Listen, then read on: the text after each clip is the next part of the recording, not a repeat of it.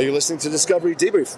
And so did I. It's Jason Isaacs, who was, at some point, some version of Captain Lorca. Right now, I'm just a fan.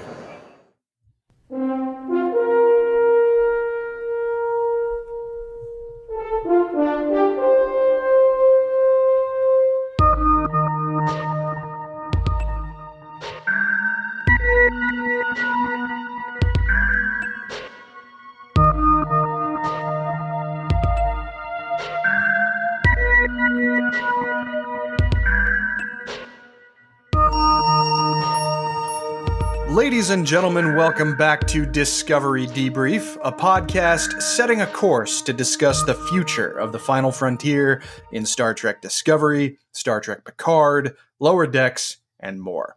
I'm co-host Chris Clow, and I'm joined by our bold panel of Star Trek franchise explorers, including Rachel Clow. Oh, hello. Hello. Zaki Hassan. Permission to come back aboard. Granted. Damn yes, granted. And the legendary Cicero Holmes. Hey guys, I'm just trying to find my voice. I think you found it, man. Yeah. I think you did. I'm trying to find your voice too, Cicero. Yeah, exactly. May I just say how much, one, I am so glad, and I'm sure, Chris, I'm stealing some of your thunder. I'm so glad that the entire group, our entire bridge crew is here. And on top of that, it makes me smile so brightly to hear Jason Isaacs at the beginning. That bumper, right, is so incredible, dude. It's surreal. So great. It's so great. It really is. No, I don't like to I don't think I'm going to throw that ahead of every episode, but damn, I am tempted to. It feels good, man. It feels good. Does. It really does. No, it's awesome. And of course, yeah, I'm really happy to have the four of us that started this whole thing off back together. I mean, Dave is a great guest. I love having Dave, but Zaki, I mean, he is your relief so far, and we have missed you. So I'm glad. I appreciate that. I've been teaching during the summer session, which really it pays my bills, so I'm grateful for it. But it also kicks my ass, so it significantly reduces my podcast time. But yesterday was the last day of summer for me, so I'm just walking on sunshine right now. Excellent. So you get a little bit of a summer vacation. So I get 2 weeks, and then it's right back into the grinder. There'll be 7 episodes of debrief in the next 2 weeks. I know. Like, so what happened this morning, guys? Well, hey, I mean, we'll try to get in what we can. We have a little bit of a complication on our end, unfortunately, but since there's not a regular show going on right now, I hope that people don't expect us to jump in every single week, but we'll absolutely bring you more debrief whenever we can, especially when we can get this whole crowd together. So this episode, as we talked about, represents the return of our full panel for the first time in a couple of months. And since we discussed the torrent of news to come out of Comic-Con International in our last episode, today we're turning our attention to the signature Trek event of the year, the official Star Trek convention that took place earlier this month in Las Vegas, Nevada. Of course, though, we're going to ease into our discussion by talking about what everyone's been up to since the last time we all got together. And we have to start with a broader catch-up with Zaki. So, Zaki, we know that you've been busy making bacon, or making the money, right? Bringing the bacon home. Right. So what else have you been up to, man? First of all, if, I understand you've restarted your Trek Order rewatch, but also I'm dying to hear your thoughts on this show about all the news that came out of San Diego and the Picard trailer. So lay it on us. Please start us off. Oh my goodness. What a time. It feels like 1994 or something, right? There's just there's so much Trek happening. I saw the trailer for Picard, and I can't even sum up what I felt watching it. It's you're seeing a friend, you're reunited with a friend who you never thought you'd see again. Yeah. You had made your peace with, well, we had a great time together, and I'm just that time is over, and that's fine. And then here he is back again, and it's so. I love this moment before Picard drops because it's just anticipation, you know. Yeah. The similarity I would draw to is like it's like seeing the first trailer for The Force Awakens, and at that moment you have no idea what the sequel Star Wars movies are going to look like, and so you just get to luxuriate in all the excitement and anticipation, and that's what this is, you know. I'm expecting to like it, but there's time for all the, oh, I was hoping it'd be like this. Oh, they did that. I guess, you know, there's time for all that later, and it'll probably happen in some way, shape, or form. But right now, let's just enjoy it. Let's enjoy this moment. Very well said. And well, I'm glad to hear that you are enjoying the moment. As far as your rewatch goes, how active has that been? If it's been active, it has been active. Right. Like the crew of the Voyager, I'm making best possible speed towards home. So let's hope it doesn't take you 8 years. Right, exactly. I'm into the first season of Voyager. The last episode of that we watched was, I think it's called State of Flux, which is where the character Seska is revealed to be an unsavory sort. And I'll tell you, I mean, I watched. That might be up to the episode that I watched of Voyager during its initial airing. And then I just dropped off, and not because I was like, oh, this show sucks. I just stopped, you know, and I'm watching it now. And the truth of it is that over the course of the last 20 plus years, you know, that narrative of, oh, Voyager sucked. And, you know, that sort of, there's that narrative that's baked in the cake in certain corners of fandom. And just, I'm going to plead guilty and say to some extent, I bought into that. Mm-hmm. And so I was never like, oh, this show sucks, but it was never on my, like, it was not on my list of like, oh, I got to make sure I do that. You know what I mean? Sure. And you know, and then during the course of my watch of TNG with my boys, and then I was like, oh, and we're going to do Deep Space Nine. They were like, well, are we going to do Voyager? And I was like, well, I don't have a good reason not to do Voyager, because I'm not going to, like, I don't want to prejudice them. You know what I mean? Sure. And I, when I talked to Brandon Braga a couple of years ago, when he was referring to Enterprise, he said, what I always tell people about Enterprise, people who've never given it a chance, is if you like Star Trek, here's 100 Star Treks you've never seen. Yeah. Maybe you'll like some, maybe you won't, but there's a lot of Star Trek you haven't seen. And I was like, well, that's Voyager, right? Yeah. And I got to tell you, I've just been really enjoying it. I've been enjoying going back and forth, watching both, and they are so different. And it's just been a great experience. You know, I think these characters are really fun. I think at least thus far, you know, I mean, I think the narrative that has existed, and I couch that by saying I know that that's not the predominant narrative, but there is, I mean, you guys know this, there is sort of that out there in the fan ether, like, oh, this is like one of the weaker ones. I'm like, you know what? It's good to me. I like it. Yeah, you well, know? The thing that immediately comes to mind as far as a modern comparison is concerned, and feel free to tell me if you guys agree or disagree with this, but it's like in 2014, when you went into the theater to watch Captain America the Winter Soldier, and then you returned a couple months later to watch Guardians of the Galaxy, you know, like two totally, completely different tones that define those works, but they're concurrently running and they take place in the same shared world. Yes. And I mean, Star Trek put that to the test well before a lot of other things did, and when shared universes were in vogue. And I think that especially the competing tones of Voyager and Deep Space Nine make it fun to shift between the two. I agree. And you know, what I've, and maybe I've discussed this with you guys before, but watching it with my kids has been so illuminating for me. Sure. because it illustrates some of the wisdom of the thing that many people have criticized Roddenberry's utopianism about, which is, you know, these are perfect characters and they're so upright and whatever. And you know, that's always been the thing, like, oh, how do you get drama in there? And that's, you know, there's validity to that.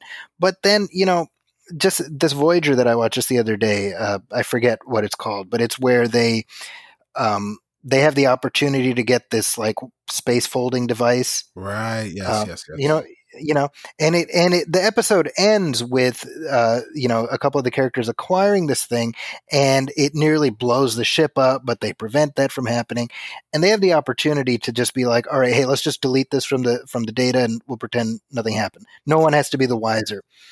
And B'Elanna is like, no, we're gonna tell the captain what happened. We did this. We're gonna own it. Right. And then Tuvok kind of jumps in on that too. And my point is, after that episode ended, I got to have a conversation with my kids about that. I was like, look at that. Do you see that? That's what it means to show character. Even when you have the opportunity to just wash your hands clean, you do the right thing. You do the right thing when it's hard, not when it's easy, right. And who knows if these seeds that we're planting will take root the way we hope. But I'm glad I have the opportunity through this vehicle to hopefully show my kids what it means to be the best version of themselves. Is that I think that was Eye of the Needle. That's right. That was the name of that was the title of that episode. Excellent. Nice. There you go. Well, hey, I mean, it's still fresh in Cicero's. We all have, I think, kind of an interesting relationship with Voyager, just because. I wrote it off personally until I sat down and watched it all the way through, and then Cicero watched the whole thing recently. And Rachel, you kind of like it, but you've never been overly. I love Janeway. Mm-hmm. Sure. Like the rest of it, sometimes I like it, sometimes I don't. It's been a long time since I've seen it. I think I'm probably due for a rewatch. Mm-hmm. Yeah. Well, I mean, Cicero, it is Prime Factors, by the way. Okay. All right. Yeah, because it's about the Prime Directive. And yeah. Oh, yeah. Okay. Yeah, that was episode 9. Well, and I mean, the stuff that it brought to the table was important. I mean, I have a love-hate relationship with the way that show treated the Borg. Sure. But we also got 7 of 9 out of it, and we're about to get more. Right. There you go. There you go. So... I mean, it left an impression on the franchise, and like you said, if it's Star Trek you've never seen, then it's a whole bunch of Star Trek that's new to you. Right. And there ain't nothing wrong with that. No. Yeah, you're over here convincing me, Zach. I'm like, I've seen it so long, I probably don't remember most of it. I do. I'll be honest. It's been I've been racking my brain thinking about what it was back in the 90s that made me drop off, and I've just and I don't know, but I'm like, was it because I just didn't want to watch a show with a female captain? Was that me? I hope not. And I'm like going through this. I'm like racking my own feelings for all of this, because I'm like, there was no reason for me to stop watching it. I think there may have been some Star Trek fatigue, because that's entirely possible. Yeah, because it was TNG. Totally revitalized everything. DS9 at the time was so very divisive. Immediately kind of shunned by people that were, true fans, because they weren't going anywhere. It wasn't a spaceship, blah, blah, blah, blah, all of those things. And then, TNG bled into DS9, and then Voyager bled into DS9. I think by that time, because people weren't over the moon just at the surface with what Star Trek was, I think there was a little bit of fatigue, much like, and to the chagrin of the showrunners of Voyager, and obviously history has proven them right to kind of go on the path that they went, much like the unjustly maligned Star Wars story Solo. And I think that, I think people were very kind of, The Last Jedi was very divisive, and them releasing Solo 6 months after that very divisive film led to some people having a bit of negative feelings, general malaise towards the Star Wars franchise. And I think that affected Solo much more than what you actually saw on film, because I thought it was fine. I thought it was a fun movie. The performances were great. I think especially. I think it's also that go ahead. For Solo, it's the casual fans, right? Like or casual people did not go to see Solo. Like at work, I'm around a lot of people who are not like Star Wars fans, and they're like, "There's a Star Wars movie out?" Like they didn't know about it, right? And I mean, that's a thing with franchise fatigue too. Is like they're like, "But didn't I just see that?" Like if their Star Trek is on, multiple nights a week too, it's the same thing. Like, that's always on. Right. And like, there is a comparison to be drawn. I mean, it's kind of weird to think about it, but I think it's true. Star Wars is kind of in its infancy as like this multimedia juggernaut that Disney is making it out to be. Not that Star Wars was never a juggernaut, but it was before it was just the movies. Right. Movies and action figures. There's going to be more else, TV. Right. Yeah. And, animated and live action TV coming out. And this is all territory that Star Trek has trodden before, except for animation. But it had animation before. Right. Yeah. And we'll have to see if it kind of hits the same sort of pitfalls.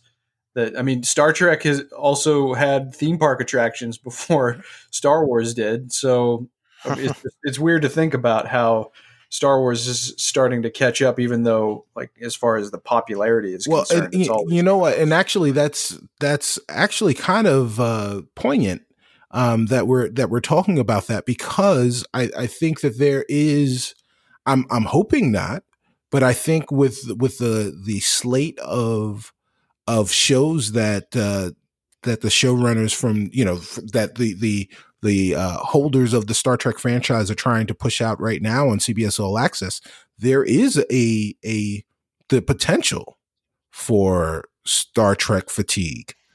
With phase 2, Star Trek fatigue, phase 2. Right, exactly. where there are, we've got one show that's running that's about to approach its third season. We've got a new show from a beloved character that's starting its first season, and we've already got 2 other shows announced. Above and beyond that, with the hope, at least on this show, that there will be another show starring Pike and Spock and Number One and the adventures of 1701. Well, but of course, the key difference is that for the new Star Trek TV shows that are coming along, we have to actually buy into them. Yes, that is correct. You got to buy a ticket. Which is going to be the case for Star Wars, right? You got to buy a ticket to see Star Wars when the Mandalorian comes along. But it'll just be interesting to see the path that's ultimately charted from all of this. But we do have a lot of new stuff to talk about. So, Zachy, again, welcome back. Thank you. But I think we are going to move ahead to talk about everything that's come out news-wise in the Star Trek franchise over the past couple of months, or over the past month, rather, particularly as it relates to Star Trek Las Vegas.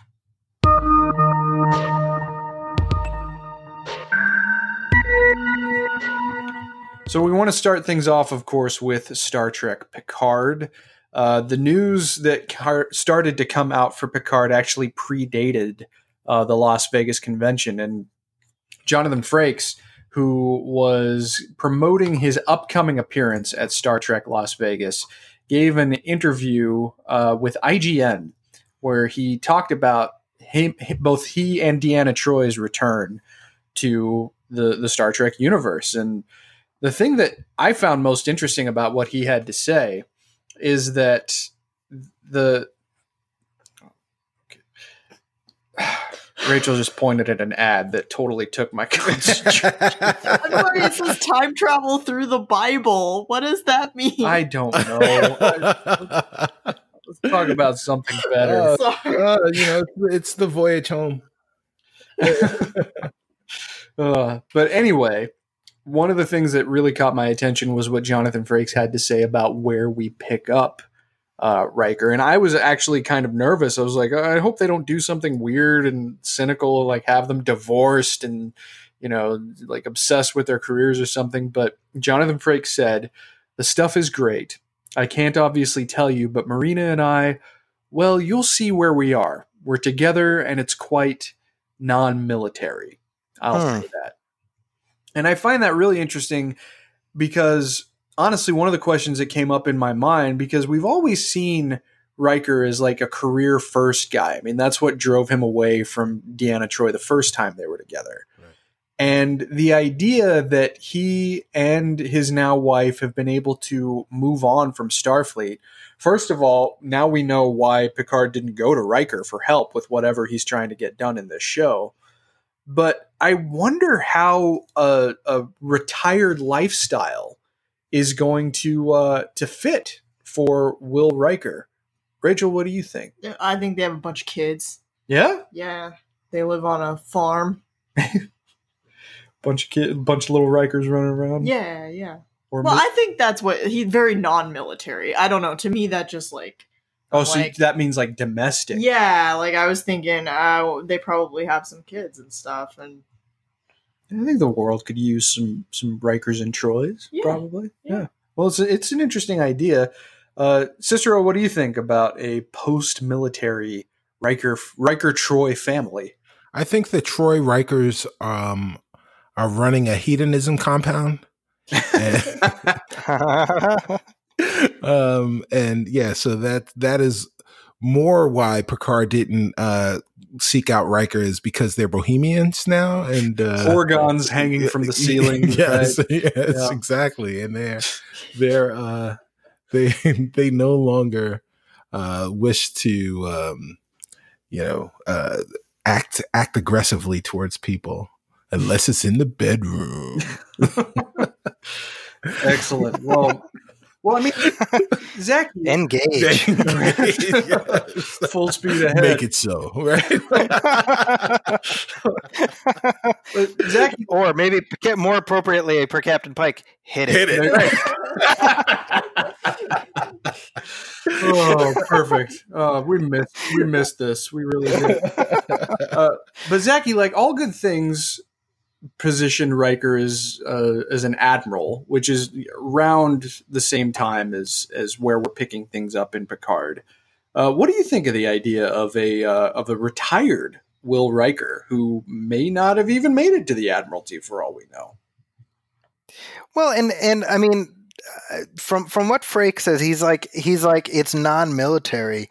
So I like the idea of him being retired from the service, but not retired from life. And I do like the idea of something we've never seen in any iteration of Star Trek with our characters is what is life like once you hand in your comm badge? Yeah. Right. Sure. And that's something that's appealing to me just in terms of the landscape of this universe, which is, when you think about it, we've never gotten this far in their personal chronologies. Yeah, the closest I think we've seen is when Admiral Kirk forcibly recalled Leonard McCoy, who was pissed about it, if memory serves correctly. And then 100+ years later, he's still active duty. Right. Yeah. Right. So once he came back, he stayed in. They keep pulling me back in. Poor McCoy. So tired. He's so very tired. Well, I mean, it'll be interesting, and that's not to say that because we never really had any indication about what Deanna Troi's ultimate lifetime aspirations were. Like, she obviously took her job very seriously, but we never really, she didn't really talk all that much outside of, when that alien baby grew very rapidly and ultimately died. Any sort of like motherly aspirations or familial aspirations. But I think it should be really interesting to see, just the fact. I do, Chris, I do like that they're not Force Awakensing it by having them broken up. And I think I don't think anybody wants that. No. I think we want Troi and Riker to get together, and it's smart to lean into that and not subvert expectations. So I've actually got two non-jokey speculations about what they're doing. The first is, what if they dove into politics? And now we've seen ambassadors floated around all over the place, but we've never really seen our characters involve themselves in galactic politics in a real way. And that's a good idea. Like what does that mean in the 24th century? Like what how does that happen? What are the votes? What is the actual political process like? So that would be interesting to me, and it gives them a large breadth to kind of do lots of different things with those characters and within the canon. See, now you're speaking my language, Cicero, because I've spent an inordinate amount of time thinking about the governmental structure of the United Federation of Planets. Yeah, well, and what do you Go on. I think my wife would react the same way if I said something like Go on. right. So, continue. what we know about the structure of the Federation government is that there is a head of state, but it's primarily led by a council, by a Federation Council, Right. Which is divorced entire. So the civilian government and the military are not intertwined. There is a separately appointed commander-in-chief of Starfleet who operates in a separate capacity from the Federation president. What you say, it occurs to me that having Riker or Troy as members, or one of them as a member of the Federation Council, could be really interesting if they decided to have, like a post Starfleet life that was still in some kind of governmental service. Right. Right. Well, I mean, it's definitely non-military. Yeah. that the phrasing is very specific, Cicero. That's you saying that. I'm like, how did I not think of that? Yeah. The other non-jokey speculative thing that I was thinking about was academia. Here are two people that have been in leadership positions, and as we sit here and talk with a great professor, there is no greater leadership of young minds than a professor. That they can help shape the future, and it could be, you could be doing academic stuff, Professor Riker, who is the professor of, tactics and strategies and what have you. I mean, he's got a hell of a resume for that stuff. And who better to run your, psychological ward or wing or, school of psychology than a Betazoid, the Betazoid, right? So those are two ideas that popped into my head. I think those are really good ideas. I'd be very interested to see because the first thing that came to my head was just something that was far quieter than that, but there's no reason to think why they couldn't be doing either of those things. Huh. Well said, Cicero. I'll be really interested to see what happens with that. The next little news item I wanted to touch on with you guys, especially for our resurgent Voyager observers.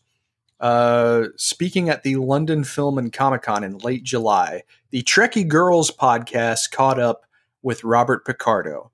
And what does that have to do with Picard? Well, he said this, quote, "I am pleased that CBS have expressed interest in me. They've reached out to my agent about next season. So I'm looking forward to see what it is. As you know, I play two characters, primarily the Doctor, but also Louis Zimmerman, who is the father of the Doctor's holographic matrix. So the Doctor or Louis Zimmerman or both could be in the cards for Picard season 2.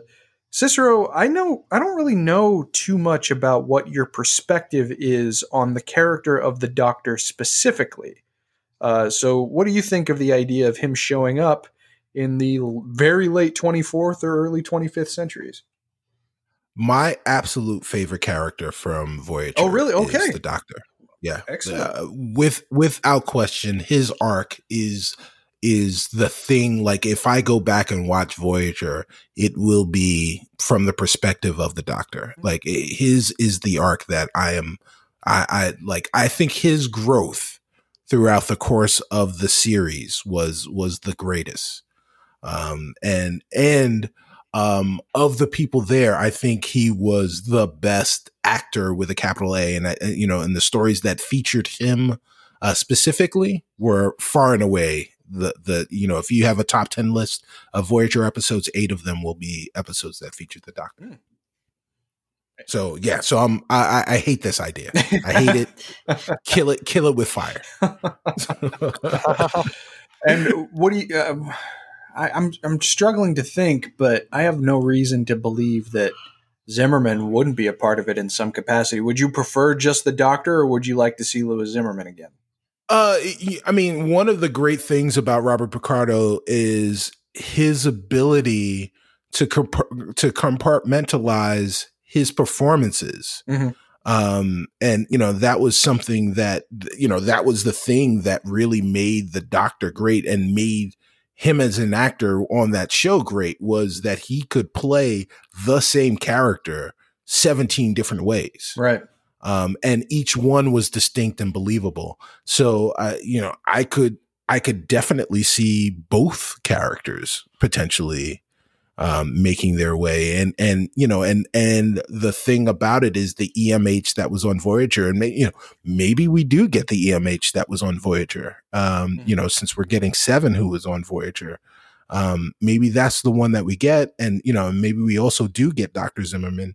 But maybe we get Dr. Zimmerman and a different EMH, and so like, I'm here for it. Whatever it is. Bob Picardo was on an episode of The Orville. That's right. And he was fantastic on that as well. Yeah. So yeah. I'm just happy to see him, back in space. Also had a pretty solid, memorable appearance as Dr. Zimmerman on Deep Space Nine too, which is always fun to watch. But Rachel, the Doctor, you seem to enjoy the Doctor when we have revisited episodes of Voyager. Do you think you'd like to see him show up in Picard? Yeah, absolutely. I always like the characters that are trying to be people. Sure, yeah.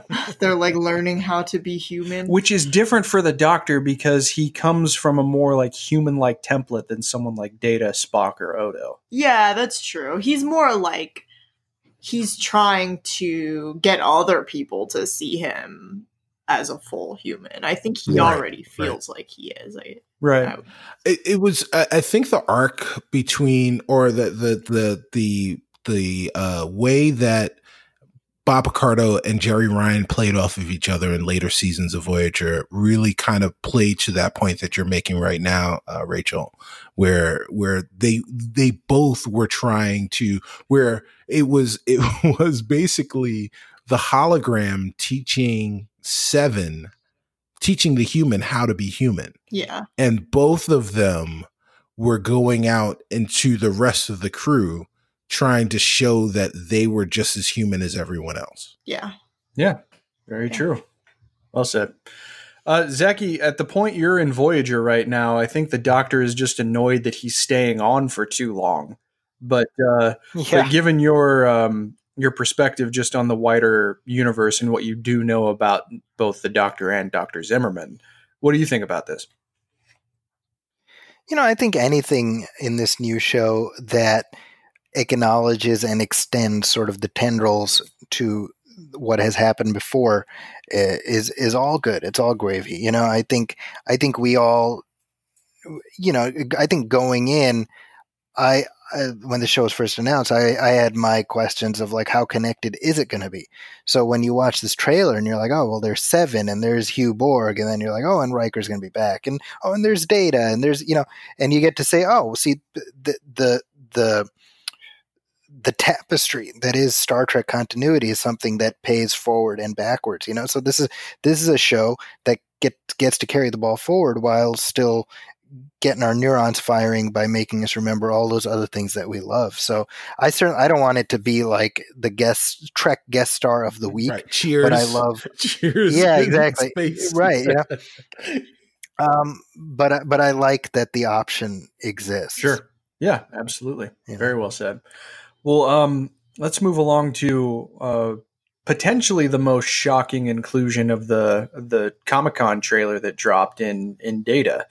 At least for me it was. I don't know about you guys, but speaking to the Las Vegas Review Journal before Star Trek Las Vegas, Brent Spiner said this about his part in Picard. He said, Data makes appearances in the show. I can say that. And Data is a story point in this season as well. But I'm not in every episode. I'm not a major character on the show. And what that indicates to me is that he's still dead, and that there's something, whether it's in Picard's own mind or whether the memory engrams of Data survived into B4 and are preserved in some other capacity. I don't know if Data has physical form except for when he is being looked at potentially by Picard, because he would go on to say at his Star Trek Las Vegas panel that the only person he's played scenes with on set is Patrick Stewart. So what do you guys think about this? Did you think that the return of Data was a long shot already? And what do you think of potentially getting Data, if not as a fully fledged corporeal character, just to have his place on the show like this? Zachy? Any way we can get Brent Spiner on here is fine with me. I do think I'm fairly certain it's like a holodeck thing. And I think if the only part that makes me curious about is whether that in essence decanonizes the stories that we've seen taking place in the interim, which sort of show that Data, that B4 like becomes Data, Yeah, that's true. That EU stuff is always so fluid. It's hard to tell. Yeah, exactly. Rachel, you love Data. Did you hope that maybe he would be back in a fully fledged capacity, or are you okay with however Brent Spiner plays him again? I guess because of my exposure to the EU stuff in my mind, I had just undone his death anyway. So it's like, like he goes into B4. Mm-hmm. Like, no problem. That's probably kind of a large logical leap for the show to make for a character that's not a main character. Mm-hmm. So, yeah, I agree that he's probably some sort of hologram or hallucination or dream or something like that. Mm-hmm. But then why does he have Before's body? Like, why did the doctor played by Alison Pill opens that drawer, and there is a physical Soong type android in that drawer disassembled. Yeah, well. Or could they be the fragments of Data recovered from the wreckage of the Scimitar? Probably not, because hey, you want to see Data's body? Here it is. Y'all want to see Data's body? Yeah. Anybody got a flashlight and a couple of shovels? Yeah, but that's true. Well, anyway, I agree with Zachy. I'm fine with however we get to see Brent Spiner. Mm-hmm. Yeah, sure. Cicero, seeing Data again, how do you feel about it? So a few years ago, there was a video game by Warner Brothers called Batman Arkham Knight. I know where you're going with this, yeah. And in this game, the Joker appears prominently, but it turns out, spoiler alert for Arkham Knight, great game though, by the way, is that early on you find out that the Joker is actually just a machination of Batman's mind. Yeah. And he is communicating, the Joker is communicating and basically is the id for Batman throughout the entirety of the game. That would be very interesting to see if there is some kind of conflict, to see how Data plays into that and what that does to Picard and how Picard deals with those things.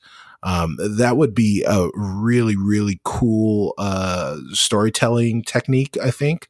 What I'm most interested in finding out is what they do with the makeup for Data, for Brent Spiner, because it's been 20 years. A long road. Yeah, exactly. Exactly. It has been a long road for Brent Spiner. And while I have seen him in other films since the last time I saw him as Data, I would say that he definitely does not look like the Data that we remember. in all of that stuff. So it'll be interesting to see how they de-age a character who is not supposed to age. Well, Data actually does age, though. The TNG said that, but that was, he also died 20 years ago. So, right. You know, whatever form that takes he's going to look different. And the glimpse that we caught of him in the Picard trailer, he doesn't look the same. He doesn't look, I'm not saying he looks bad or anything, but he does not look the same. There is a notable difference, particularly in like even the shape of his irises, and his skin does seem a little less human than it did even during the heyday of the show. But it should be really interesting. He also said at his Star Trek Las Vegas panel, "I'm delighted to be a part of the show, and all I am is a part of the show. I want to make it semi-clear because I don't want to make it too clear that I am not a regular on the show. Data did die at the end of Nemesis, but I am on the show. I do make appearances. Data's story is a part of the thread of the show." And, you know, obviously we can't read too much into that, and I'm fine with not really knowing what the full details are concerning Data's return. But the fact of the matter at the end of the day is that we get more Data when before I think a lot of us thought, as Zachy alluded to at the top of the show, we didn't really think that was possible. And the fact that we do get to see him is great. And I like, too, that Brent Spiner answered a fan question about how long it took him to get back into the mindset of the character, because that's honestly something I've wondered about, too. He's always been like the most flippant cast member. He seems like the funniest cast member of The Next Generation. And I was just kind of curious about how he finds that place again. And he said that it took less time than it took him to get into the makeup. He said it really kind of came back.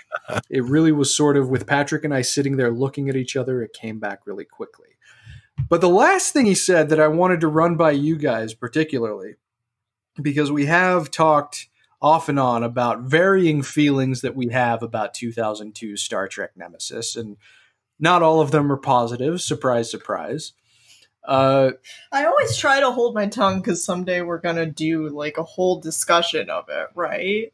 Yeah, I think so. Right, I think that'll be fun. But so Brent Spiner said this at his panel. He said, "I really liked Star Trek Nemesis. I co-wrote the story with Rick Berman and John Logan. Tom Hardy was fantastic as Shinzon. I think there were things that don't work about it, but in general, looking back, it is a more satisfying film than you remember. There was a lot of disappointment because the guy, Data, was killed." But he also quickly conceded that obviously First Contact was the best Next Generation movie. He said there's no way around it. Ron Moore and Brandon Braga wrote a great script, and Jonathan Frakes really rose to the occasion on directing. But just briefly before we move on, and I'm going to start with Zachy, who I think is the most ardent critic of Nemesis. A more satisfying film than you remember. Thoughts? I do have thoughts on this, actually, because as it happens, I just rewatched Nemesis just a couple weeks ago. Really? By chance, yeah. It's not a good movie. I think I want to put that right on Front Street. However, to me, Nemesis now feels a little bit like X-Men: The Last Stand, where what irked me about both, and actually the Patrick Stewart connection didn't occur to me until literally just a second, but what irked me about both of those films was the way it was forced to become the ending of this story that deserved a better ending, or at least had some more room to go, right? And so that was always the context in which I viewed Nemesis, which I thought has some really good moments. You know, I think Picard's toast to Riker is terrific. I think when he's talking to Shinzon and he's talking about how, you know, did a Starfleet captain here in the Romulan Senate, what a moment, you know, it's great stuff. I think the director, what's his face, Stuart Baird, he chopped the guts out of that thing. When you look at the deleted scenes, I mean, those are the heart and soul of that movie. That's the stuff that the fans would have wanted, right?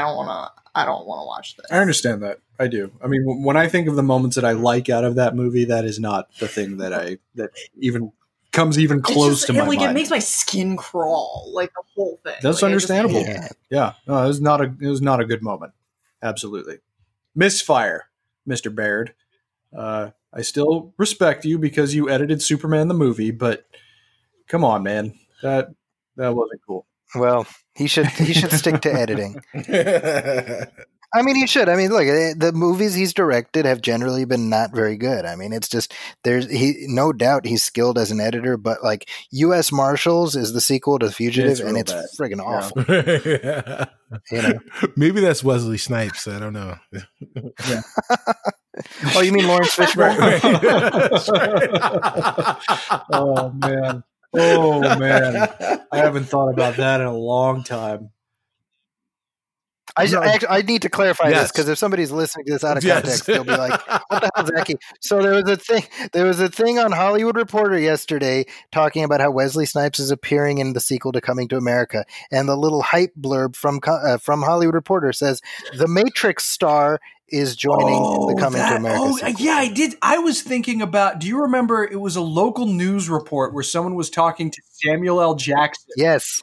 And they called it, or they basically confused him with Lawrence Fishburne, and he jumped down their throat, and it was beautiful. Like yes. Oh man, what is it about Wesley Snipes? As a black man who has been confused for many different people, some of whom who were in the same room with me at the same time, in eyesight of the person who was confusing us. Good for anyone who goes out and says something. Yeah. Oh boy. Yes. Wow. Well, after that bundle of joy, there's a couple other things that I want to run by you guys. First of all, Jonathan Frakes, on point. Pictures from his STLV panel. He's wearing a shirt that says, "Don't ask me, I signed an NDA," which I love. Great. But shirt. he was also talking Great about. So he is both directing and acting in Picard. And he described when he and Patrick Stewart had shared a scene together, and I want to read it for you guys. So he says, "I will share this, just between me and you, in front of an entire crowd. I did play one scene with Picard already. I won't tell you anything about it except this. At the end of the scene, we were in 3 different locations. Doug Aronofsky, I think that's how you say his name, the director said, I have to go on to the next set and I will leave you guys here with a camera drone. So the drone comes and shoots. The 2 of us play the scene, and off in the woods is somebody with Patrick's chair and the second assistant director and Alex Kurtzman. And Patrick says, I think we've done it, Johnny. And I said, I think so too. So we walk and it's just the 2 of us. The entire company of 150 people have moved on to the next set, which is in another part.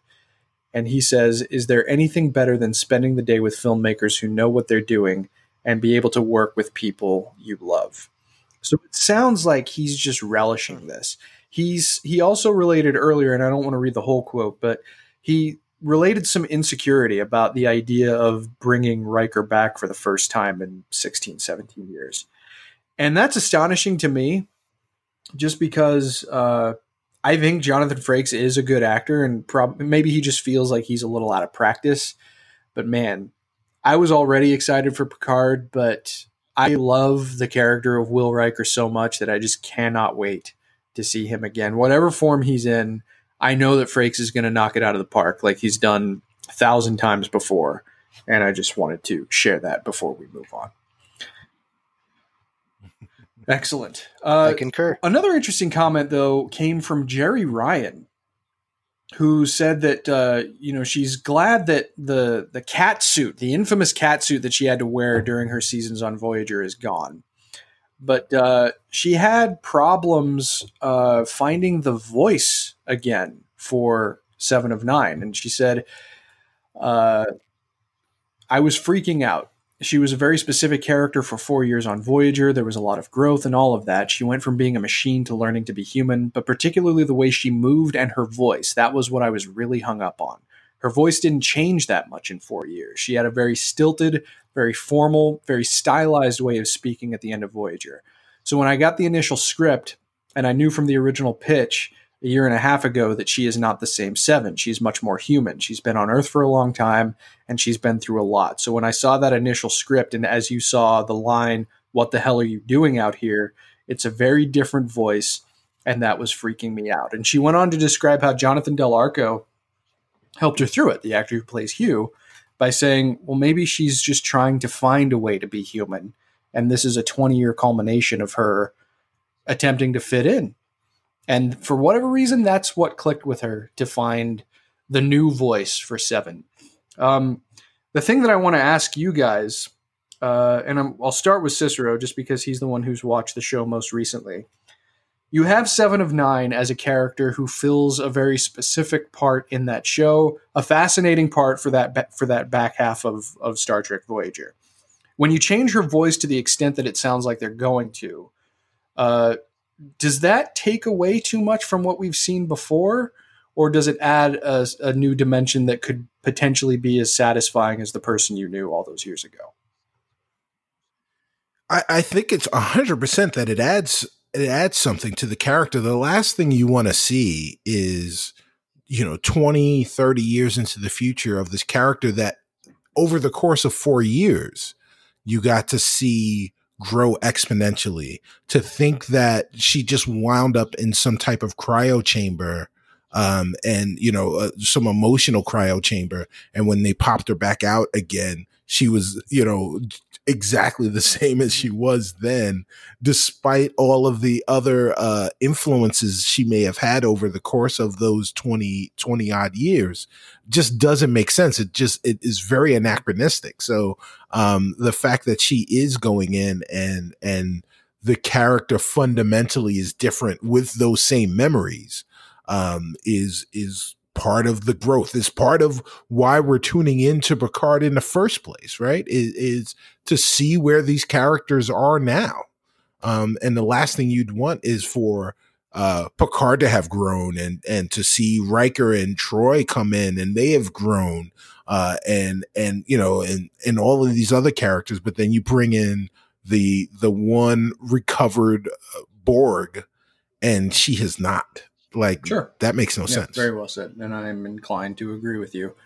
Rachel, the evolution of Seven of Nine, do you think that are you intrigued by this more human take on what she brings to the table now? Yeah. Well, now I've heard this information, I'm interested to see what else she has in store for the voice. Mm-hmm. Yeah, it's really, really interesting. And that is a really difficult acting question because she doesn't change for 4 years. And then you're like, well, she has to change. So how do you make it still sound like her, but different? Mm-hmm. And I don't know how I would solve it because whatever clicked for her there did not click for me. Mm-hmm. I'm like, I don't understand, but I am no actor, so yeah, I'm looking forward to see what that interpretation is. Well, on the panel stage, for what it's worth, Jonathan Frakes revealed how Patrick Stewart feels about working with Jeri Ryan, and Frakes said, "I asked Patrick what it was like working with Jeri, and he said she is marvelous, Johnny. She is so present." So, if nothing else, I think Seven of Nine was a very present character in her appearances. Yeah. Zachy, yes. How well developed is your perspective on Seven of Nine? I mean, I just know her as like the pinup fantasy that powered several pubescent Trekkies through their adolescence, right? Like what I've seen of her on the show is negligible, and no statement on Jeri Ryan's performance on the show because I've seen her in other things, but I know enough of Seven of Nine to know that she was definitely playing her a different way in this. I was actually hoping she would have gone even further into doing like a Jersey accent, like out of The Sopranos, just something completely incongruous, just to mess with people. I need some gabagool.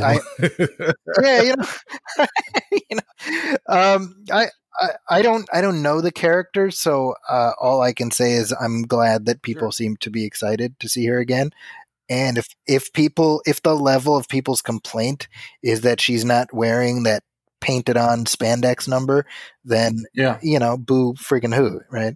Yeah, I mean she's also like 55 now, so you'd never know it by looking at her though. Yeah. Right. Well, yes. I was about to say, yes. Yeah. She hit the genetic jackpot. Yeah. Well, what I will say also, Chris, is kind of pointing back to what I was saying before about receiving direction, getting information that's not necessarily on the page. These are, Seven's portrayal in Picard will be a departure from, who she was or who fans knew her to be on Voyager. And I wonder how that's going to play above and, outside of the fact that she's not wearing the same dumb outfit that she was wearing before. But like, the fact that she is going to have changed and grown, I wonder if fans not necessarily reject it, but will question it. Those fans who aren't as plugged in as we are here, that didn't hear the things that came out of Vegas over the weekend. I wonder how that stuff is going to play. I do too. Well, before we move on to the next show, some other announcements that came out of Las Vegas. There's going to be expanded universe material that will precede Picard in the form of both tie-in novels and comics. So starting this coming November, IDW is releasing a series called Star Trek Picard Countdown, which is a title that hopefully portends good things considering previous series. It's a 3-issue mini that's written by Mike Johnson, who's been the primary writer on most of IDW's Star Trek stuff since 2009, I believe. And it's also being co-written by supervising producer Kirsten Beyer. Centers around a mission that would go on to change the life of the beloved Star Trek captain. So I kind of assume that it's going to be the attempt to save Romulus, but time will tell. And then following the conclusion of the IDW series, Simon & Schuster is going to be publishing Star Trek Picard, The Last Best Hope as a novel written by Una McCormack, who wrote the Star Trek Discovery tie-in novel, The Way to the Stars, that profiled Sylvia Tilly. So that should be interesting, and hopefully our panelists will read it and we can talk about it before Picard actually shows up. But let's move on to the whole reason that we got together in the first place, shall we? Star Trek Discovery. So Season 2 is going to be coming to Blu-ray on November the 12th, and shock and awe at their panel at Star Trek Las Vegas, Anson Mount, or at their panels, I should say, Anson Mount and Ethan Peck, they want to come back. We know that they're going to be back for some short treks that feature the crew of the Enterprise. And it's kind of obvious that they should come back. Honestly, I'm a little disappointed that they didn't actually announce that this show was happening at Star Trek Las Vegas. I was expecting some big production announcement to come out of this show, and unfortunately we didn't get that. But as for the idea of doing a shet, doing a shet. Been watching too much Love Island with Rachel. Oh no.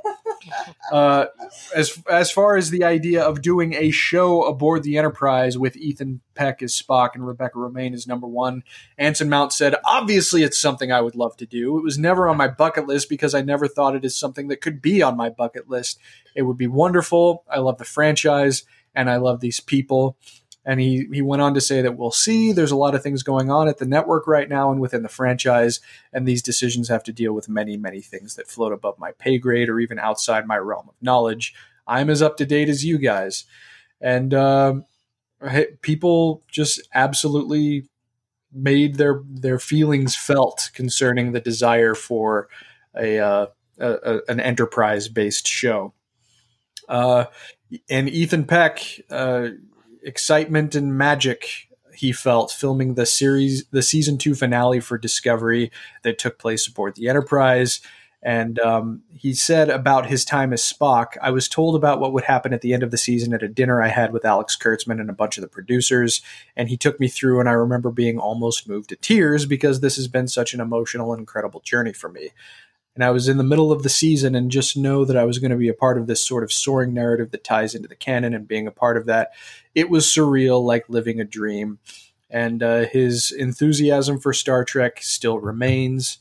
Not too much of a surprise, but now that we've had some time to sit with the characterization that we absorbed in Season 2 of Star Trek Discovery for Captain Pike, for Spock, for number 1, and even for the recharacterization of the Enterprise to a degree, how do you guys feel about the possibility presented both by the short treks that we are going to get to see and the looming possibility of Star Trek 1701? Rachel, is that something that you want? Oh, yeah, I'll watch the hell out of that. I just think it's interesting that Anson Mount was like, oh, no, I don't know. And now he's like completely changed his tune. He's like, I'll do it for 7 seasons. Like, okay. Did someone drive a dump truck full of money up to your house? Or maybe he's just starting to get his residuals from maybe from it's stuff. Like, I don't know. He just got married, right? Maybe. Yeah, he did. Maybe he's got some bills to pay. But he does seem like he has a lot of affection for the character too. I mean, of course, money is going to be a part of it for any actor that wants to work, but this character and the characterization of him, Right. not only is it connected with people, but he seems pretty gung-ho about it. Yeah, I mean, probably more realistically, like I was kind of joking about the dump truck full of money, but realistically, I think when you have just finished shooting, actors can be sometimes like really exhausted and like, Yeah, true. like I know like Daniel Craig after the last James Bond movie was just like very salty. And you know, once they get some perspective, they're like, oh yeah, I could do that again. I could do that again. And you know, and probably interacting with the fans and seeing the fan reaction to it. Yeah, I'm sure that was part of it as well. So absolutely. yeah, I look forward to it. Yeah, and those short treks, they're coming. We are getting more Pike, just not as much as we would prefer to have coming down the pike. And Rachel, you just started The Enterprise War, the novel by John Jackson Miller. And how's that going so far? It is going fine so far. All right. Very good. Glad to hear it. Zachy, I think you've been pretty plain with your desire to see continuing adventures from this crew and aboard this ship even, which is a little bit of a different take than you had, I think, at the middle when we were talking about season 1 of Discovery, when we were still trying to kind of feeling out what its interactions in the 23rd century would be. But now that Discovery proper is so far away from the 23rd century, do you like this idea of potentially further exploring the lost decade between Discovery and TOS? I mean, you've got that time period available to you. Canonically, it's just sitting there, and you've got a vehicle, no pun intended, with this version of the Enterprise. You know, so you don't have to do a lot of building out because it's already the legwork has already been done. We can look at season 2, the entire arc of season 2 as in effect the Pike pilot, right? So it, you know, as soon as Anson Mount stepped off that transporter pad, I was like, get that man a spinoff. I was like, T'Challa, get that man a spinoff, you know? Yeah. Like that's how quickly, you know, and I'm not the only one. Everyone had that exact thought. I mean, Anson Mount is just this charisma magnet. He's the type of actor who you center a show around. He was good on friggin' he was good on Inhumans and he didn't say anything, you know? Like, they woefully misused his talents, but he was really good on that show, which was not very good, you know? I think it's a foregone conclusion at this point. They're doing a lot of pussyfooting around. I think it is for sure going to happen. The only question is when they announce it. And fingers crossed that it'll be called Pike's Place. It would be really weird if they just called it Boardwalk for some reason. Star Trek. Boardwalk. Oh well. There you go. Boardwalk. Cicero, Star Trek 1701. Well, first of all, you know, we got the short treks coming, but you still have that appetite for more adventures aboard the Enterprise? No, man. You know, once we watch these short treks, I'm done with these guys. So, yeah, I think Anson Mount is playing a little bit coy. He said he doesn't know any more than you guys do. Or than we do. I think he knows a lot more than that. And I think, you know, as Zachy said, it is a slam dunk. This is, look, they're not leaving money on the table. And that performance, the performance of at least, you know, Rebecca Romijn, I thought was, you know, in the short periods of time that they used her, Rebecca Romijn was great as number one.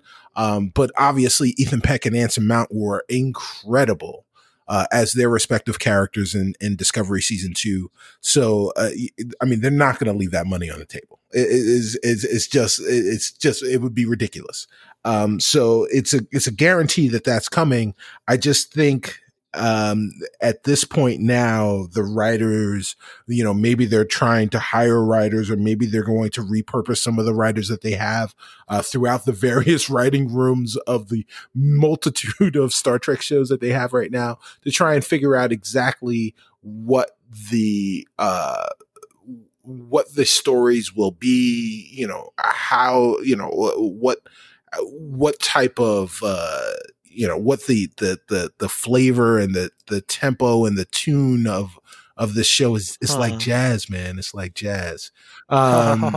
And you know what that's going to be. And I think they're in the creation phase of that. And they're probably much further along than we may give them credit for.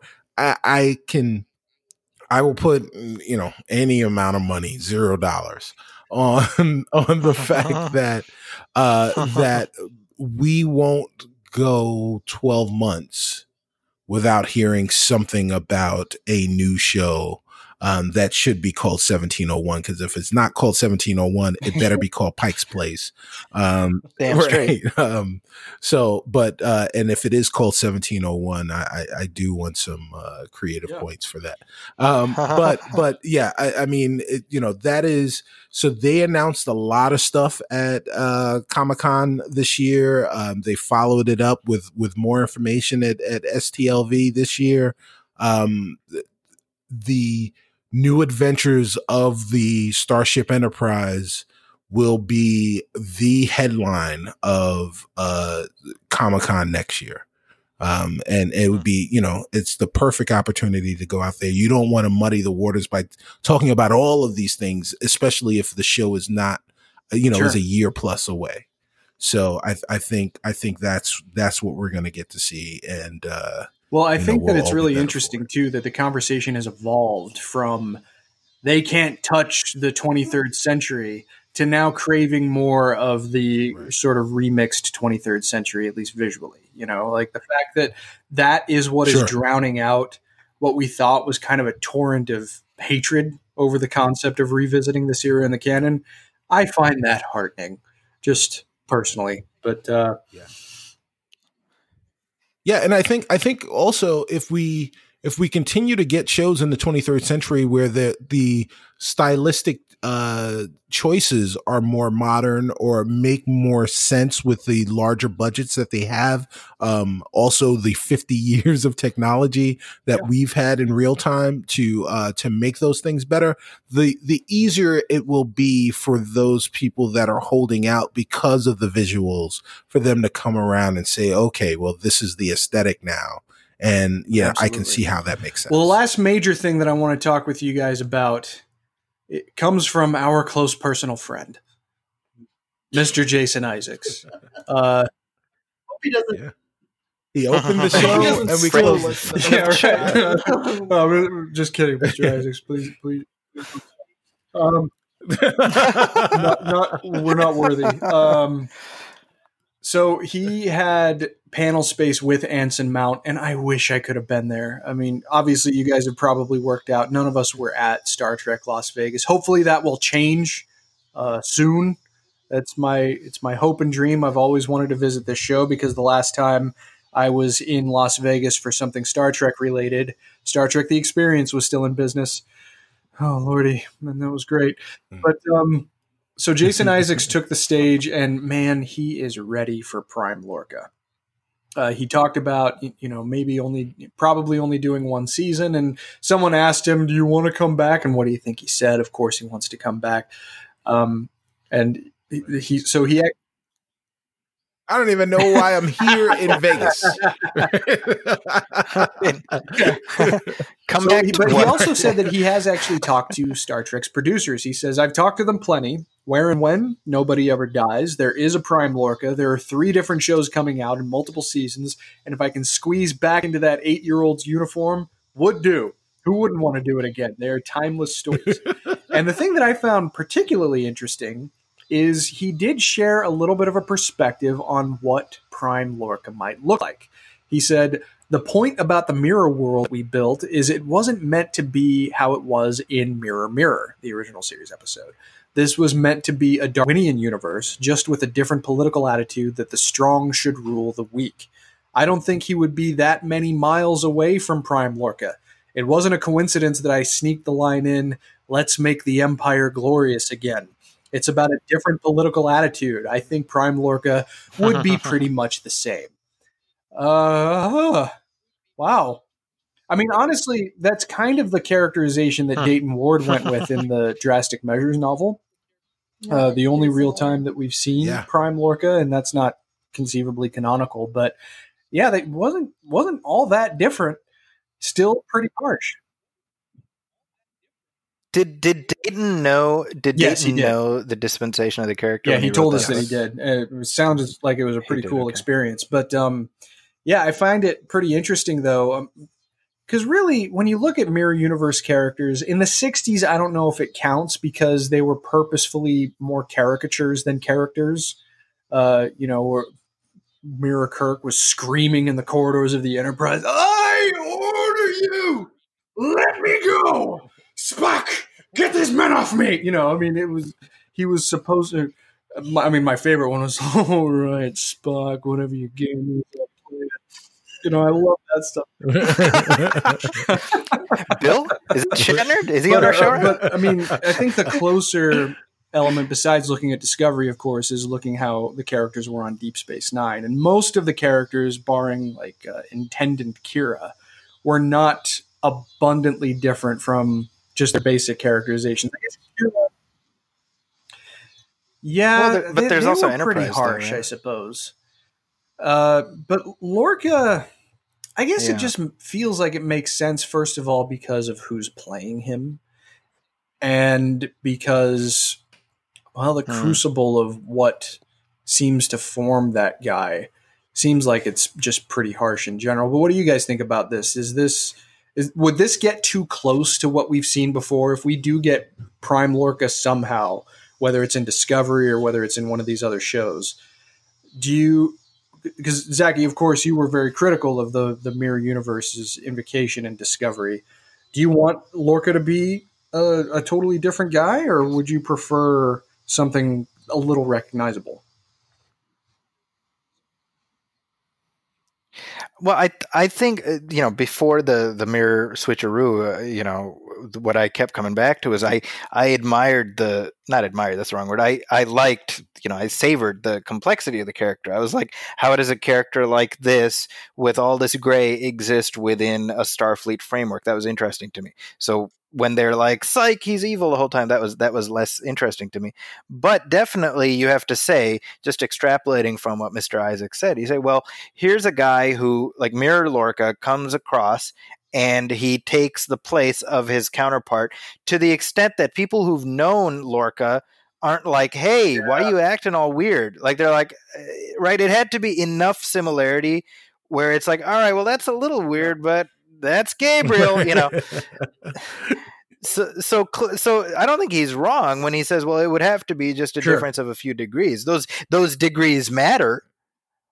But I think that were we to get a Prime Lorca, he wouldn't be like Nebuchadnezzar Tapestry Picard, He's Bob Ross. Yeah. Oh, wow. Right. It's going to be a little happy bush. Here's some clouds by the college station. I mean, I'd like to think that it would be closer to what appealed to me about the character initially, which is he's a complex gray character. So you think that stuff can stay the same if the skewing is, in his mind, the ideology of, instead of the strong rule the weak, it's the strong protect the weak? Sure. Yeah, sure. I mean, I'd be interested in that. Look, Jason Isaacs knocked it out during that first season. He was great for, from beginning to end. So anything that brings him back into the fold. Well, another thing I want to share before I throw it to Rachel here, he talked about how he didn't want to sit in the captain's chair. And he said on his panel, I walked up and down, my rationalization being Lorca doesn't want to be there. He thinks they're a bunch of idiotic hippies who got this crazy idea of equality, and he just wants to go home to the Mirror Universe. But really, I just didn't want to sit in the chair and have the pictures to compare to previous Star Trek captains, which I thought was kind of funny. But I like the idea of a bunch of idiotic hippies because, that is kind of what Lorca thought in the back of his mind. Rachel? Front of his mind. Front of it. Yeah, true. Yeah, fair enough. Prime Lorca, Front of his mind. What do you think about that? He's going to be on 1701 Pike's Place. Look, if he's strong, like if he was displaced, like Dayton Ward's novel alluded to, he survived. That would be a super cool guest appearance. Yeah. I think. I agree. Look, we're tossing out all kinds of free ideas. Yeah, it's today. true. So There you go. you're right. Are they free? CBS can write Are the they? check to Discovery Debrief. Well, Care and, of Discovery Debrief. Isaac's also talked at his panel about having watched season 2, because the coolest thing about this panel that I'm so sad that I missed in person was that he and Anson Mount seemed to be forming a kind of bromance. And I love the idea of that. Like, he says that, oh, you got a better ready room than I did. Mine was a piece of shit. And and the way that he brings up Pike's characterization. He says, I love the second season of Discovery much more than the season I was in, not because it was better or different, but I didn't need to be self-conscious about myself in that weird costume. But I did think to myself, let's see how he gets on. Oh, he's really good. So annoying. But wait until it turns. It never turned. Just before it started, people were like, bring back Lorca, Prime Lorca. Then it was like, oh, Pike's good. Let's have a Pike.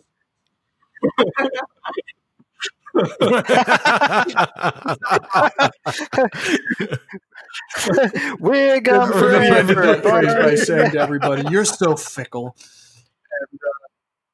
And I love that. But Right. even the people at Trek Movie wrote up a really great recap of their panel together. And they even say this is a comedy duo in the making. They had a lot of things to talk about, and Jason saying, like, how desperately uncomfortable that uniform is. It's been a year, and my balls have just dropped. But he also revealed that he stole his costume. And he said that he regretted not keeping any of his costumes as Lucius Malfoy in the Harry Potter series, but he also joked he only uses his Starfleet uniform for special nights. Hey now. Hit it. at the Troy Riker compound. But the funniest thing, I think, was people asked about a fight between Lorca and Pike, and Jason Isaac said, well, Lorca would fight dirty. That's the thing. Pike is a very virtuous, I would say quasi-Mormon-like captain. There's nothing wrong with being the Osmonds of Starfleet, but there's no Queensberry rules with Lorca. Clearly, Anson would take me with his little finger, but Lorca would fight very dirty. And I just wanted to share that with you guys because that sounds like a blast. But Cicero, what do you think of the idea of bringing Lorca back into the fold? Shout out to Jason Isaacs, man. You've made a bumper, but if you could be guest, oh man, that would be great. So if you're listening, hit us up at please tell CBS to send money as well. Right.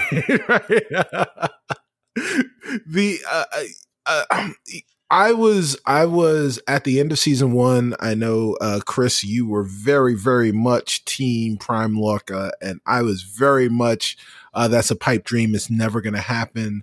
I am now team it will happen. I mean, he was in Vegas, for crying out loud. So yeah, I mean, they're not going to bring a guy back that he was only on for a season and not bring him back onto one of the myriad shows that they're planning on CBS All Access. So so it is happening. Unlike Rachel, I don't think it'll be on 1701. I think it will be on Section 31. Now that you mentioned Yeah. I do think that there is, a lot of room. There's a lot of delicious stuff to play with him being on the Section 31 show and with Giorgio being there, and all of that stuff is something that we could wind up seeing. And then that does not preclude an appearance by the Enterprise on the Section 31, like some kind of goofy crossover episode or episodes where the third Section 31 crew is on 1701 and vice versa, and having Lorca be the thing, the reason that happens. Give me those 90s comics crossover, baby. Sure. I want it bad. Oh man. Yes. All I have to say is yum. I mean, but yum. just think about like the character dynamic of Georgiou is obviously going to be a major part of the Section 31 show, and this face comes back into her life that she associates with her most implacable enemy, but they're on the same side this time. That would be a lot of fun. Or are they? Fair enough, Right. fair enough. But I think it would be very interesting Or if are they they? were, Yeah. just personally. But no, very well said. Well, Sure. before we actually close out, so just a couple of quick notes. Shahzad Latif basically says expect more news about Section 31 in a year. That doesn't sound unreasonable considering what we have to look forward to. We got some other information about Lower Decks, but nothing that was too revelatory considering what we saw out of Comic-Con. Something I think is really cool, next month, Star Trek The Motion Picture is coming back to theaters via Fathom Events. And I know I'm going to be there. Do you guys plan on seeing it in the theater? I haven't seen that movie in 30 years. So, yeah. Hey, man. So, yeah, maybe I'll come down. I would love that. I think it's on a Sunday and a Wednesday. So if you want to do the Sunday, let's do that. Zachy, is that something that entices you? Any chance to absolutely watch the classic cast, but also kind of interestingly, so this is the 40th anniversary year for Star Trek: The Motion Picture, and the original novelization that's written by Gene Roddenberry is also getting re-released, as well as being released for the first time in an audiobook format that's going to be narrated by our old buddy Robert Petkoff, who's been doing a lot of the Discovery books, and that sounds like a pretty interesting time too. I remember wearing my paperback copy of that book out when I was a kid, and the idea of being able to revisit that sounds like a lot of fun. So we might have to talk about that. Anthony Rapp is going to be joining the new and I guess the final Discovery expansion for Star Trek Online, which makes sense. I mean, the guy loves games, the guy loves comics. Why not put him into the comics? But also something, Kelvin Timeline novels are going to start coming. And the first one that's coming out, which I believe is called More Beautiful Than Death by David Mack, has actually been written for 10 years and is just now being released. Whoa. So it was announced at Star Trek Las Vegas that More Beautiful Than Death is coming out in August of 2020. 10 years ago, he wrote it. It was set right after the 2009 movie showcasing the new characters and situations. And he said, for behind-the-scenes reasons unrelated to my work, my book and 3 others in that setting were abruptly canceled. So something has taken place that is pushing that stuff back out. That's cool. The movies aren't coming back out. That's I was about to say, yeah, that's what's right. Yeah, but hey, that's I mean, what's taking place. Exactly. You know, we get more adventures, and the comic book series that was running is long gone. So I guess the thing that we have to look forward to is Kelvinverse novels, which is an interesting idea. And Cicero, I remember you telling us on the chat line, and I didn't even see this until you mentioned it, but the director of the What We Left Behind documentary said that Avery Brooks is involved. Tell us about that. Yeah. He told him that he watched the DVD or the Blu-ray. And watch the extra features, and I guess, man, what an amazingly just curiosity Avery Brooks must be, because basically what was said was, "Hey, man, I dug it, and I'll watch it again." And that is like the highest praise from Avery Brooks, that not only did he like the thing that you did, but he'll watch it a second time. And of course, for those of you that have already seen What We Left Behind, Avery Brooks was only involved via archival footage from Captains. So he wasn't actually even he wasn't interviewed for whatever reason directly for What We Left Behind. And so it was very interesting to hear his take on it. And I think, it makes me happy to know that he really enjoyed it. Felt he said all he wanted to say, but he did offer them notes on stuff that was included. So he was even What a involved dude. for some degree in a production capacity. But the fact that he likes it, it has Captain Sisko's seal of approval. That's awesome. But the final thing that we're going to talk about is something that we haven't done in a while, and that is opening up the whole. Have a show? Yes, I got it. We're opening up the old communicator. So this question comes from Edward Sanders. He says, could you all maybe talk about what all the corporate behind the scenes recent stuff with CBS and Viacom, how it might affect the future of the franchise? So we were talking a little bit off mic before we started recording, just a little bit about the climate at CBS and how it seems that they've actually decided on a corporate leadership team for whatever this new corporation is going to be. And, corporate news is boring. And of course, these big blobs are going to find ways to blob together, even if, they lose $5 billion on their stock, like it just got announced that Uber did this morning, but they're going to keep on going, I'm sure.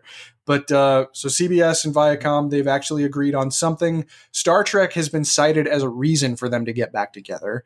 Finally, of course it should be. It should have been a long time ago, but anyway.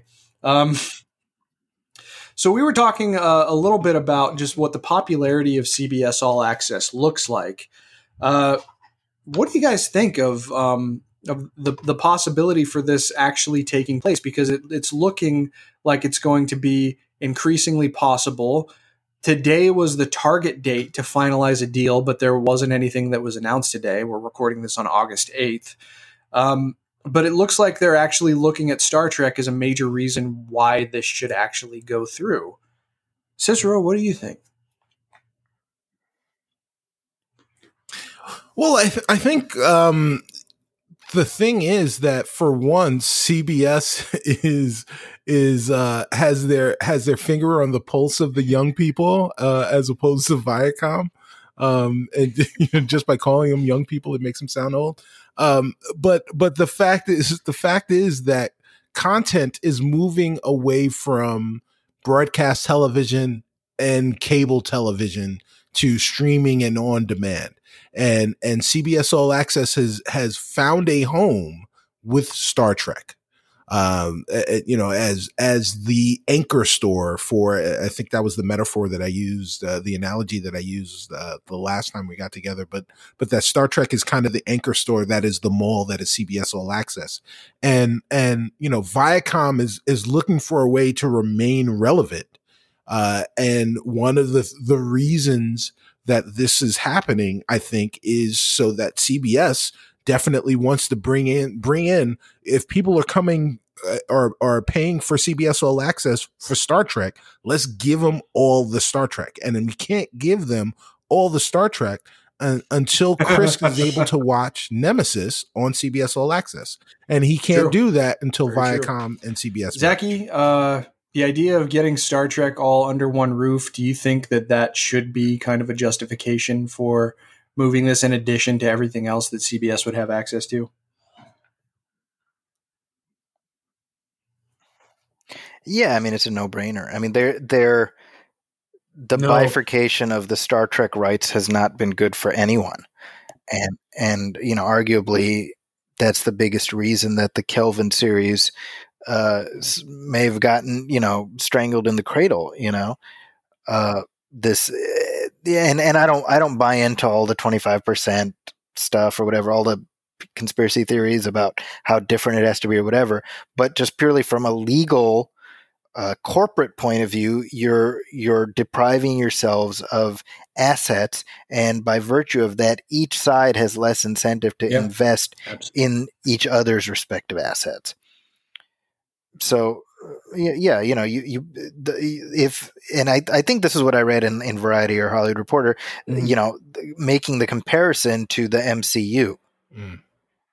Insofar as CBS is looking at what Disney's done with Marvel and how they've reacquired all those properties, and that's what they want to do with Star Trek, which makes sense because when you think about it, Star Trek was the MCU of its day. Sure. right? And so, you would watch an episode, and then you go to the theater, and everybody's wearing the new uniforms. You come back to the show, suddenly everyone's wearing the new uniforms. There was a real synchronicity that they have the opportunity to really light those fires again. So yeah, of course. I mean, the CBS Viacom split was one of the dumbest decisions for both sides. I mean, Paramount more than CBS, but each side is going to benefit. And what's weird is I'm very like bipolar about this, because I don't like how we're in this age of vertical integration and where all these corporations are swallowing each other up. Yeah. But Star Trek gets to be together. You've described my perspective in a nutshell. That's for sure. I mean, Rachel, you know this. I mean, how often have I talked your ear off when we're not on a podcast and we're just sitting on the couch and just like, don't treat Star Trek with enough respect. Yes, many times. Yeah. What do you think about this idea? Because you're the one probably out of all of us who's the hippest, as the youngest member of our panel. So hip. Well, I mean, you're using CBS All Access. You're one of the young folks that are flocking to it for the American version of Love Island. No, I don't know, flocking, but yeah, I mean, they did say in a press release that they were pleased that people who are watching Love Island are quote unquote not CBS viewers, which I think means young. Right. Yeah. Right. So, not collecting Social Security. I guess that puts me in that demographic. Yeah, I mean, I share Zachy's sentiments where, like, I generally think the sort of blobbing together of giant media corporations is not good, and like I definitely sneered at a lot of people on social media who, when Disney bought Fox, were like, "Oh, the X-Men will be in the MCU." Yeah, there were like, whiter. I'm like, I think they're gonna kill movies. Like I think the movies are dead, but the X-Men in the MCU. So okay. So I don't really know as much about Viacom and CBS's properties to know what's going to die here, so that Star Trek can live. Right. But well, something must. well, no, like I mean, when you think about it, it's like, okay, to get like the Fox properties in the MCU, like Disney just killed every Fox movie in production, didn't they? I think they did, yeah. Well, yeah. Well, yeah, I don't know goodness. what was in production, but well, not just superhero movies. They killed all the other. Yeah, they killed everything. So there's a lot of collateral damage, and it's like, what sort of good stuff was potentially killed for that, right. And so we can get, so they can remake every single property that they've ever had, and so yeah, like I don't know, my instinct is that something here is gonna have to die, but if Star Trek can be invested in better, that's good. So silver lining. There's some cold water for us to end the show on. Capitalism. Right. Well, so if I may, I will say that if this merger does go through, which it looks like it will, we have one person to thank for that. Yeah, and that is Les Moonves. Right. Well, yeah. Because he is an alleged philanderer. And I will say alleged because I really love Julie Chen. But because of that, he had to resign his position as head of CBS, and he was the big, primary the big person who was stopping. Yeah, he was the primary. Yes, he was the primary opposition for this merger, and he believed that CBS had bigger and better groups with whom they could merge, than Viacom and Paramount, and didn't really see the unification of Star Trek as being a good enough reason to spend that money or to make the negotiations. And now that he's gone, things are moving at a pardon the pun, warp pace. Yeah, I'm not a fan of Les Ventress. Yep, exactly. Goodbye. Not just because of the philandering, but also because he clearly hasn't given a crap about Star Trek for most of the time that he's been in that position. Right. Not that those are equal crimes, obviously, but that's just what's been in my head. I mean, you can trace the cancellation of Enterprise to him, can't you? Goodbye. We don't need him anymore. But all right. Well, I think that's going to do it. We've covered quite a lot, and hopefully this is just the beginning. Star Trek's future is looking very bright, whatever forms it's going to take. There's still the unsettled mystery of a potential film that I don't think is going to happen, but that Quentin Tarantino can't stop talking about for some reason. Yeah, right. Once upon a time in the Delta Quadrant. Well, then he even said something recently about how, well, maybe if I did a Star Trek movie, it wouldn't count as my 10th movie. And I'm just like, screw off. Come on. I mean, it would count. If you direct a Star Trek movie, then that is going to be your... But whatever. That's not going to happen. Probably not worth mentioning. But thank you for everybody who came back aboard to Discovery Debrief to listen to this one. And we look forward to bringing more to you. But that's going to do it for episode number 44. Oh yes, please do. And can I just say something actually before in the interim, I've on occasion while driving, I'll put on like various channels on YouTube and things that are they're like Star Trek focused, and what strikes me is there is such negativity out there, and it's people just love to complain, and they're so passionate about what they hate. And I look at this stuff and I can't stomach too many minutes of it because I'm just like, if you don't like it, just move on. Just find the thing you do. And, I've said this before. And I just want to say to you guys, you are my friends because of Star Trek. And that's what Star Trek is, or it should be. It's a thing. It's a universe we all get to share in. We get to spend time in. We get to talk about the fun times we had. And if you're not getting that out of it, then, maybe it's not for you anymore, and that's okay. Absolutely. But don't yuck other people's yum, No, it's true. Hey, Idic. That's all. What should I say? Don't yuck anybody else's yum. Yes. Well, no, I mean, I think I'm going to bring that back as much as I can. You exemplify. I think everybody on this panel exemplifies the idea of wanting to start conversations as opposed to end them, and that's why I not only appreciate every chance I get to talk about this franchise that I love with you guys, but with the people who have picked us up and who engage us in those conversations too. We're really glad to have you, and we hope that you stick with us. But yeah, I think that's going to do it for episode number 44 of Discovery Debrief. We hope you enjoyed the show, and if you did, please like and follow us on our social media channels. And if you'd be so kind, we'd appreciate it if you wrote a review for the show on iTunes or Facebook. It only takes a minute, and we'll be happy to read your review on the air when it's posted. If you have any questions, you can follow the show on Twitter at DSC Debrief, where you can also find all of our individual Twitter handles. And feel free to send us questions through Twitter, our Facebook like page, or by emailing us at hailingfrequencies@discoverydebrief.com. Please be sure to set your courses for this feed for future episodes, and be sure to join us as we convene next time to discuss the increasingly bright future of those bold adventures into the final frontier. As always, though, until we meet again, please go boldly, my friends.